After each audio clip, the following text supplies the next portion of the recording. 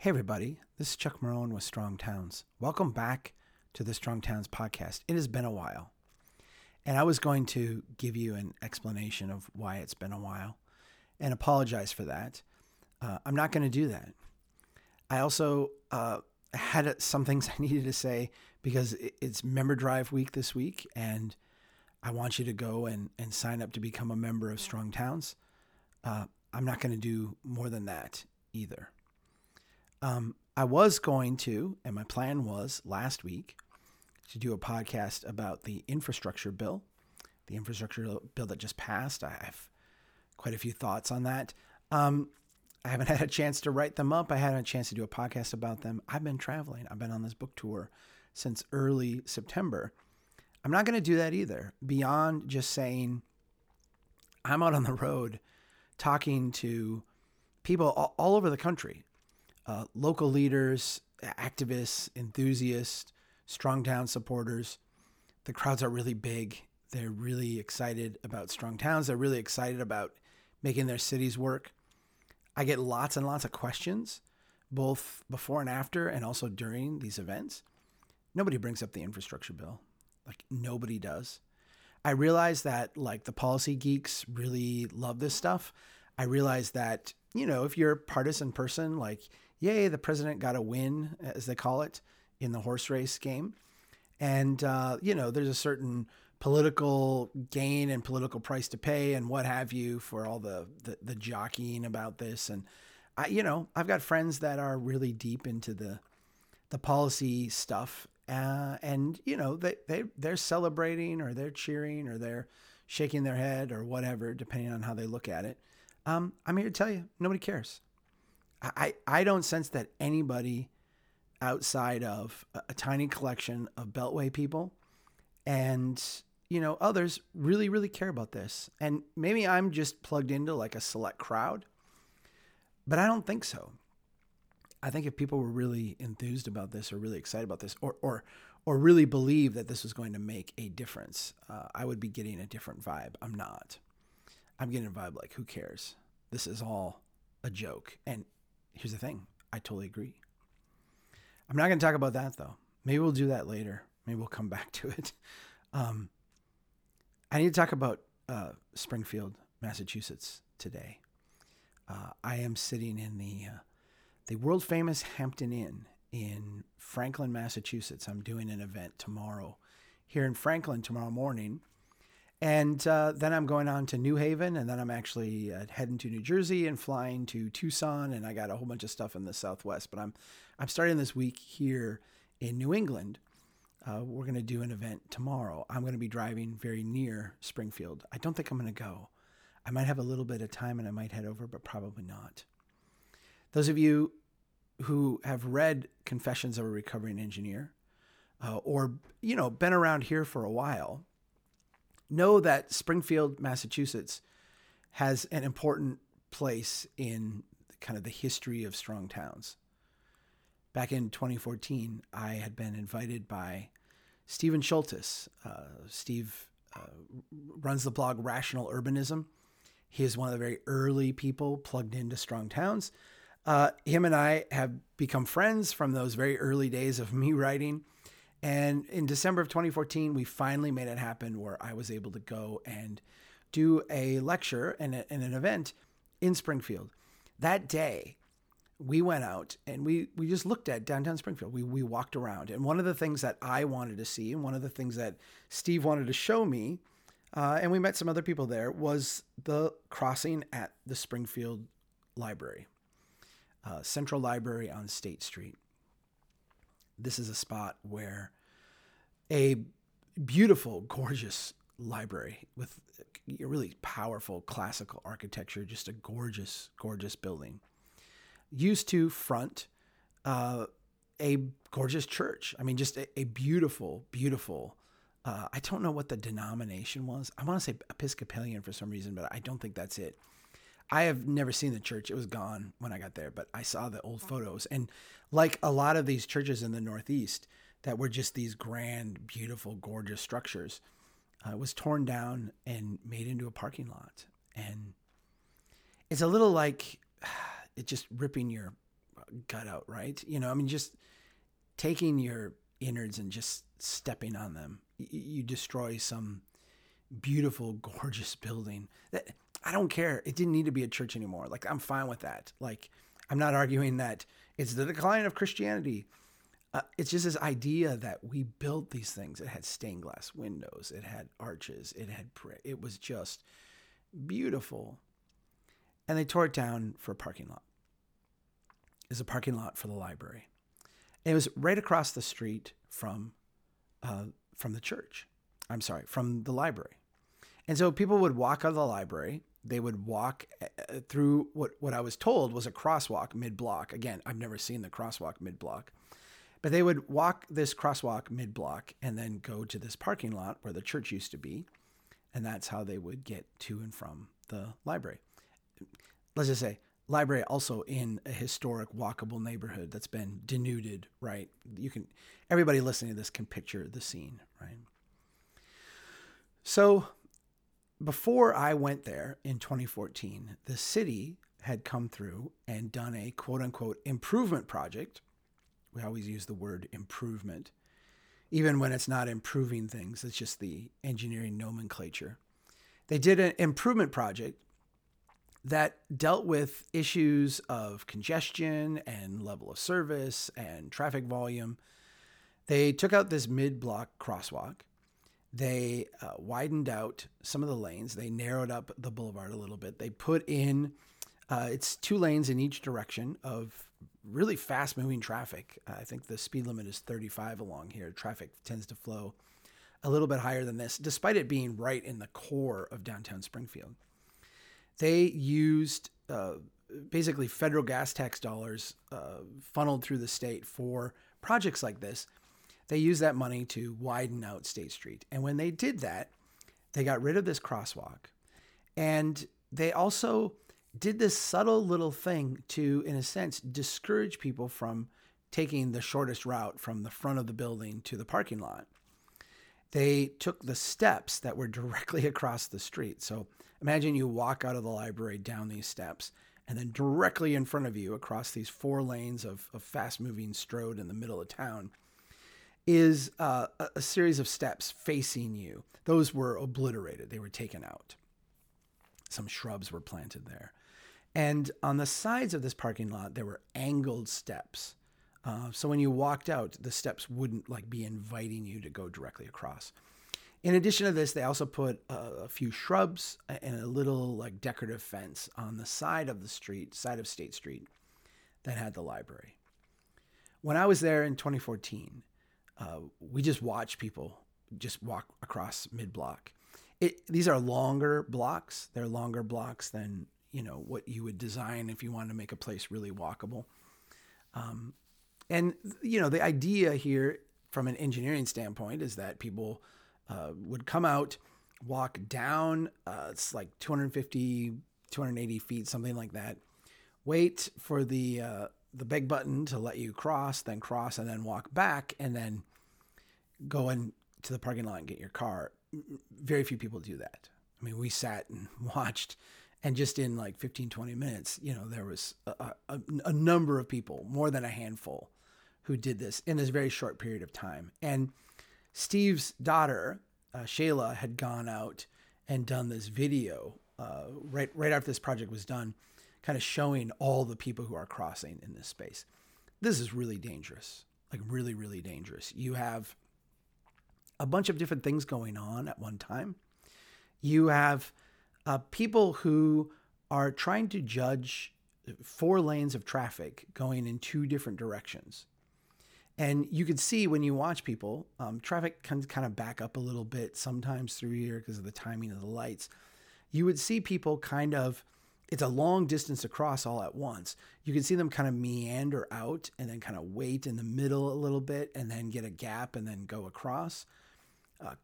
People driving have a difficult time crossing 4 lanes of traffic like that.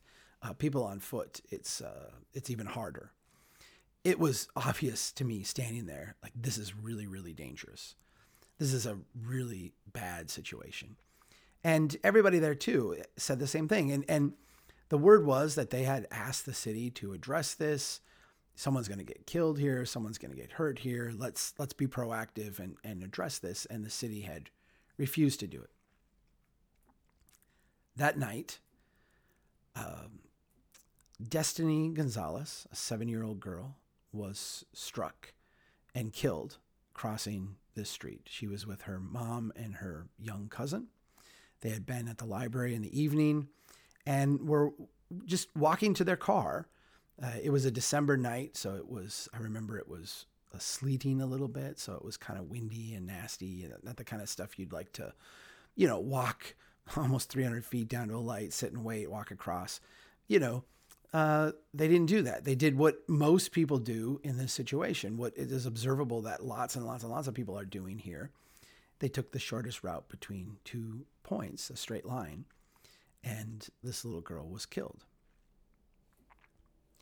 My book, Confessions of a Recovering Engineer, starts with this scenario, this exact incident, and uses State Street in Springfield as like the foil, I guess we could say, or as the case study, the example for the way that engineering has messed up our cities, wasting lots of money, devaluing neighborhoods, and creating huge amounts of death and suffering and trauma to people. I start with State Street. And, you look at this situation, and it is kind of stunning just how ridiculous this is. I'm going to use the word ridiculous. I want to use other words.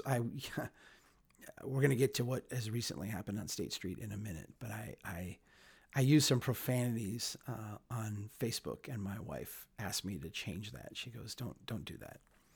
I kind of feel like doing that here now, but we are a rated G podcast, so I'm not going to do that.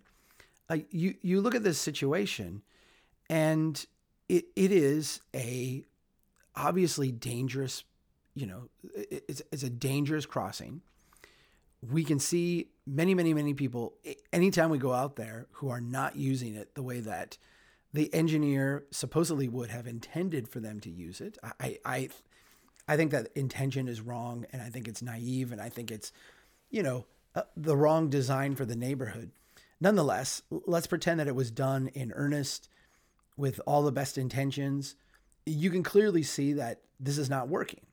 And not only is it not working because, you can go out and watch all day long people doing something that you have assumed in your design that they're not going to do, they are doing. But then you have this, 7-year-old girl that is tragically killed. This has gone for a long time. I mean, this happened in 2014. It's 2022. It's been, it'll be 8 years next month from when this happened. And in that intervening 8 years, there have been a number of things that have been brought up to try to nudge this in a different direction. There's a local bike walk group that keeps advocating for fixes to this. There have been a number of studies. Some council members who ran on a platform which included safer streets and fixing this crossing went to the director of public works and the mayor and said, we want to see something done here. Basically was given what do you want? And they went out and in an approach that just offends me to my core, they went out and did their own research and came up with their own approach, which is to put this like flashing crossing in the center. And that's not what offends me. I'm offended that there's a problem that was brought to the professionals' attention, and the answer was, I can't do anything about it. You figure it out. They went out and figured it out. And then the response was, and I wrote a whole column about this, and I included this dialogue in Confessions of a Recovering Engineer. The response from the director of public works was, here's all the reasons you're stupid and what you're proposing is wrong. Let's rephrase that whole thing. There's an obvious problem. Some elected officials come into office with a desire to fix this problem, listening to their constituents. They ask, how can we fix this? And the answer that they get from their professional staff is, there's no fix. So they go out and they come up with a fix, right? I don't think it's their responsibility to do this. They come out and they do that. And then they're told, this is inoperable. This will not work. Here's all the reasons why.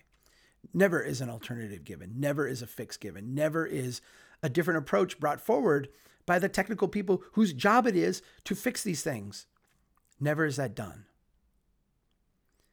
I wrote an open letter to the city of Springfield. I can't remember how many years ago it was, 2 or 3 years ago, after one of these episodes where basically the political apparatus of the city was trying to make changes, and the bureaucratic apparatus was not just, dismissing them or ignoring them or being intransigent, but actually, I think, like openly ridiculing them, treating them with such a level of disrespect. It was unprofessional. I was upset and frustrated by the whole thing. I wrote an open letter to the city, and the essence of my letter was this: I will, Chuck Marone, a licensed civil engineer, I will redesign this street for you pro bono. I will help you redesign. You don't have to have your council members go out and figure out what to do. You don't have to play this cat and mouse game back and forth of like, oh no, I don't know what to do. Oh, you want to do that? Oh no, that's bad. You can't do that.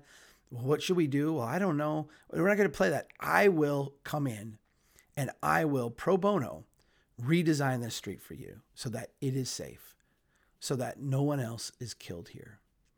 Or as an alternative, if the city does not want to do that, if the Public Works Department is not interested in that, if the mayor is not interested in that, if nobody there at City Hall wants to work with me to get this redesigned, then I will represent pro bono the next family where someone is killed out here.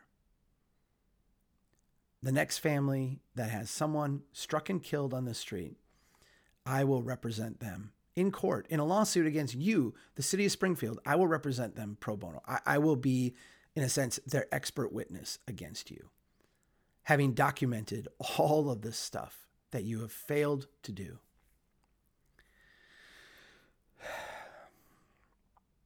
Last week, a library employee named Gail Ball left work at 6 o'clock, walked across State Street to the parking lot in the exact same place that Destiny Gonzalez was killed, and she was struck and killed. I don't know all the details. I do know that people are drawing parallels immediately with Destiny Gonzalez, and from what has been reported in the local paper, it seems like that is the case. These are very similar incidents. Destiny's happened a little bit later in the evening, but they both would have happened, in the evening hours in the dark, high traffic, speeds coming through. The young man who hit her has been charged with some type of vehicular homicide. I don't know the exact details. There was a lot of outrage and a lot of desire to, in a sense, deflect blame to this person who, I don't know, maybe they were doing something reckless. I have no idea. I can tell you that whatever reckless they were doing, the danger of that would have magnified many, many, many times by the design here. There will be a search for a scapegoat. This 25 or however old kid might be it. But he shouldn't be. He shouldn't be. This is an example of what, in a legal standpoint, and I'm not a lawyer, but I'm involved in enough of these cases, and I've been involved in enough of them to speak as someone adjacent to the legal profession on this. This is what is kind of classic gross negligence. Gross negligence is defined legally as a conscious indifference to the safety of others. And what you have here in Springfield, Massachusetts, is a conscious indifference to the safety of people who are walking.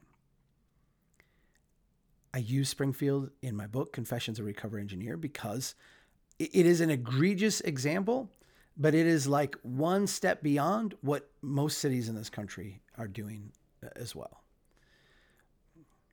ignoring the, the ignoring the difficulty, ignoring the danger, ignoring the damage, ignoring and explaining away the carnage that is happening on our streets. A lot of the discussion in the engineering profession and a lot of the discussion here in State Street has been around liability. Who is liable here? And there's one theory of liability that is always put forth in cases like this. And that is a theory that suggests that cities, particularly city engineers and engineering departments, public works departments, what have you, that are following accepted practices are not immune from liability, but have very diminished liability. In some states, in my state, they have statutory immunity in a sense. You have to prove some level of negligence. If you're just following the rules in a sense as they're set up, you have a certain level of immunity. And that's always been interesting to me because if you go into the manual and uniform traffic control devices, or you go to the AASHTO Green Book, or you go to whatever of these design manuals are being used, every single one of them has in the very opening sections, language that says this book, this set of codes, this set of standards is meant to be guidelines. It does not replace engineering judgment. Engineers who are doing these designs should use their judgment to determine what actually should be done in this location. This idea that we cannot, vary from the book, despite seeing obvious safety problems in front of us, to me is problematic. Now, there have been a handful of cases around the country where cities have lost, engineers have lost, and there have been large payouts to victims of, bad design, negligent design. I can think of one in California where there was a really bad, a 4-lane strode, parking area on one side, beach on the other. People would, park and then cross, and someone got hit. And there was a very large award given. And the argument was, the people designing this knew that this fast traffic, these fast speed of vehicles did not mesh with people on foot. And here's the thing. I totally agree with that. That is absolutely true.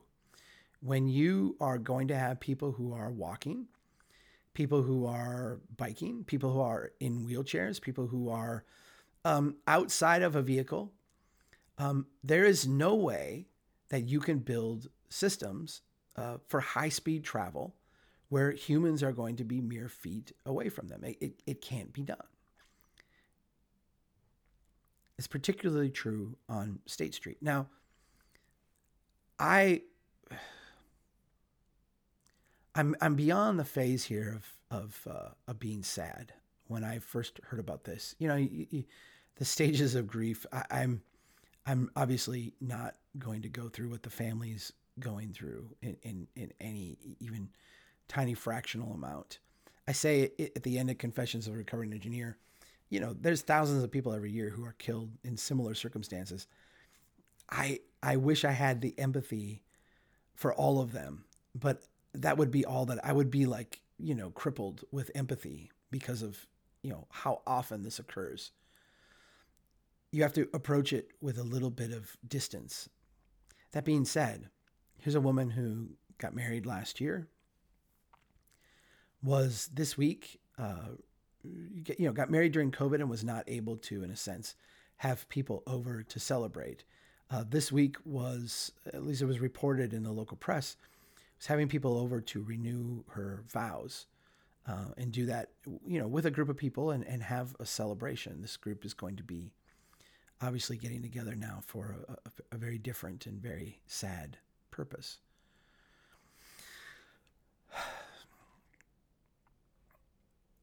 I'm beyond the sad, and I think I'm beyond the mad now, although I did spend the bulk of the weekend angry about all this. Angry because another life has been taken for no, I won't say for no reason, for, literally due to intransigence at this point, the willful neglect of people who know and recognize that this is a problem, but for whatever reason, and I'm not going to pretend to understand the reason. I have some theories. None of them are very nice. None of them are very nice personally, and I don't want to dwell on them because I don't know the reason. But for whatever reason, a lack of willingness to take action despite the obvious danger here. This is the very definition of gross negligence. This is the very definition of it. I have been involved with a handful of lawsuits. I get called and asked to be an expert witness on cases all the time. And I turn almost all of them down. It's not what we do at Strong Towns. I've done some of these on my own time. So, an evening and weekend kind of thing. It's not what we do at Strong Towns. I don't want to get bogged down in it. Like I said, we literally could do these like nonstop forever. But I have chosen a handful of them that I think are cases that, if they break through and there is an award, will be important. I don't know what this family is going to do. I haven't talked to them. I did have someone from the family reach out to me. I sent them the article that I wrote about, working pro bono as an expert witness. It's too early for them. I mean, it's too early for them to even be thinking about that. And I was embarrassed to do it. I said, in due time, when it's the right time, I'm here and I'm happy to help. Now's not the right time. But at some point, the liability equation needs to change. The idea that engineers, departments of public works, cities are immune from liability or protected from liability because they follow some standard. Because, we've followed like accepted orthodoxy of the practice that somehow makes us immune. That needs to go away. Because that's not actually what the law says. And that's not actually, what any of the code books say or the manuals say. If you have a situation in your community that is obviously dangerous, where you can see, in Springfield, they've had 3 people hit, 2 people killed in the last 2 months on this street. When you have repeated collisions, repeated deaths, repeated traumas, when you have documented over and over again requests from the public to address this obvious situation, when you and I can stand there and look at it and say, my gosh, this is horribly dangerous. And it's not like it's layman's knowledge, right? It's very clear. The fact that you take no action is gross negligence. And you should be held liable for that. I am going to work to fix this situation. And I am going to work to make sure that this aspect of the engineering practice changes. That engineers become more sensitive. And let me say it this way, because this is grotesque to me, right? I have seen so many of my colleagues, licensed engineers, licensed professionals, I've seen so many of them recognize clearly the danger of a situation, but then refuse to do anything about it because of perceived liability from deviating from the standard or the code book or what the manual says. I have seen so many people, so many of my professional colleagues take that course of action, which really is, and I was just going to swear, is spineless, right? It is immoral and it is wrong. If you find yourself more sensitive to the liability that you and your community will have from varying from a standard, as opposed to the loss of life and the trauma that you know people are going to suffer, you have your values messed up. Now, I can't fix the values of engineers. I can't. And it baffles me, and it makes me, sad, frustrated, the whole gamut of negative emotions that many of my colleagues express this type of thing. I had one in Brainerd tell me, don't encourage people to walk here because they're just going to get killed. And it was like a place where people were walking, lots and lots of them were walking to get from a poor neighborhood of poor people to the only grocery store in the neighborhood. And the reply was, don't do anything that would make it easier for people to walk. More people will just walk and more people will get killed. I was like, F you, brother. I can't change their values. I can't change their morals. I can't change the way, the self-justification and the way internally in the profession that they soothe themselves and convince themselves that this kind of thing doesn't matter. I can't do anything about it. Here's what I can do. There's two things. One, I can help all of you recognize that you don't need them. That's really what Confessions of a Recovering Engineer does. It is designed to shift power from the technical professionals, the public works departments, the hierarchical siloed systems that we've created. It's designed to shift power back to elected officials and back to community members and back to people living in a neighborhood. Because there's a lot of things right now that we've ceded power on to these systems that we're not required to cede power on. So I am trying to give you your agency back. And I will continue to do that. And Strong Towns will continue to do that. But the other thing that I can do is I can help change this sensitivity question around liability. I want cities. I want their insurance agents. I want, the bureaucracies who are worried about liability. I want them to see huge judgments against cities for gross negligence. I want them to experience that.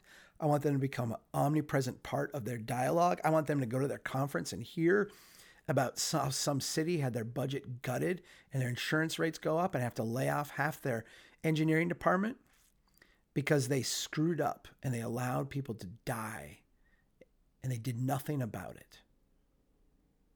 I don't want that to be everywhere. I'm not saying I want to be on a crusade for the next 2 decades, but I want some high-profile court cases. I want some high-profile decisions. And I want them so that this liability question changes. And the sensitivity that engineers express for liability manifests not as hiding behind codes and standards, but obsessing over the actual safety of people on a street. What has gone on in Springfield is a horrible tragedy. It's horrible. It never should have happened in the first place. Destiny Gonzalez should be alive today. She should be a 15-year-old kid today in middle school. And it just breaks my heart that she's not. She should be. She was killed by the gross negligence of a profession that is putting their standards, their approaches, the volume of traffic, the speed that traffic moves, they're putting that over all other considerations, including public health and safety. Gail Ball should be alive today. I mean, for crying out loud. How many more people have to get hit? How many more people have to die? What is it going to take? At Strong Towns, we can't fix this all by ourselves. We're working with a lot of other groups to do this. I've got some ideas that I've been kind of percolating with here since this latest tragedy. Some things we can do to kind of step up the pressure, to raise the volume a little bit.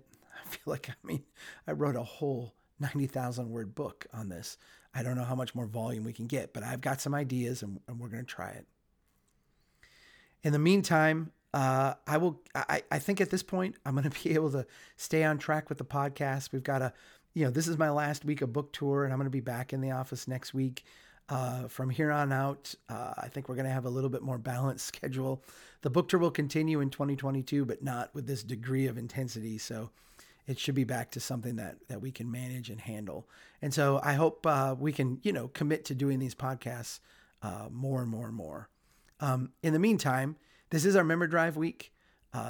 We are building a movement around this country of people who want change and people who are supporting change and people who are standing up saying, we need to do things differently to build strong towns. I'm telling you, I've been out on the road for almost a decade now. I started out giving talks to rooms with, 1 and 2 people. It was very, very lonely. We're not doing that anymore. We're having large crowds. They're enthusiastic. They're ready to make change. They're coming to our events with a history of having done things. They're connected to the movement. They're making changes. They're learning from each other. This is such an exciting time to be part of this movement and part of this conversation. So if you have the means, if you have the wherewithal, strongtowns.org, click on the membership button, sign up to become a member this week. And even if you don't, stay plugged in. Please share this with somebody else. Tell somebody else about Destiny Gonzalez. Tell somebody else about Gail Ball. Don't let this happen in your city. We're going to keep pushing. We're going to keep working on it. And we're going to win. Because the way we do things today is not just immoral. It's not just, killing people needlessly. It actually violates what all of us recognize as just basic human decency. Let's cling to that, and let's make sure that this kind of stuff doesn't happen again. Thanks, everybody, for listening. Keep doing what you can to build a strong town. Take care. I'll be back soon.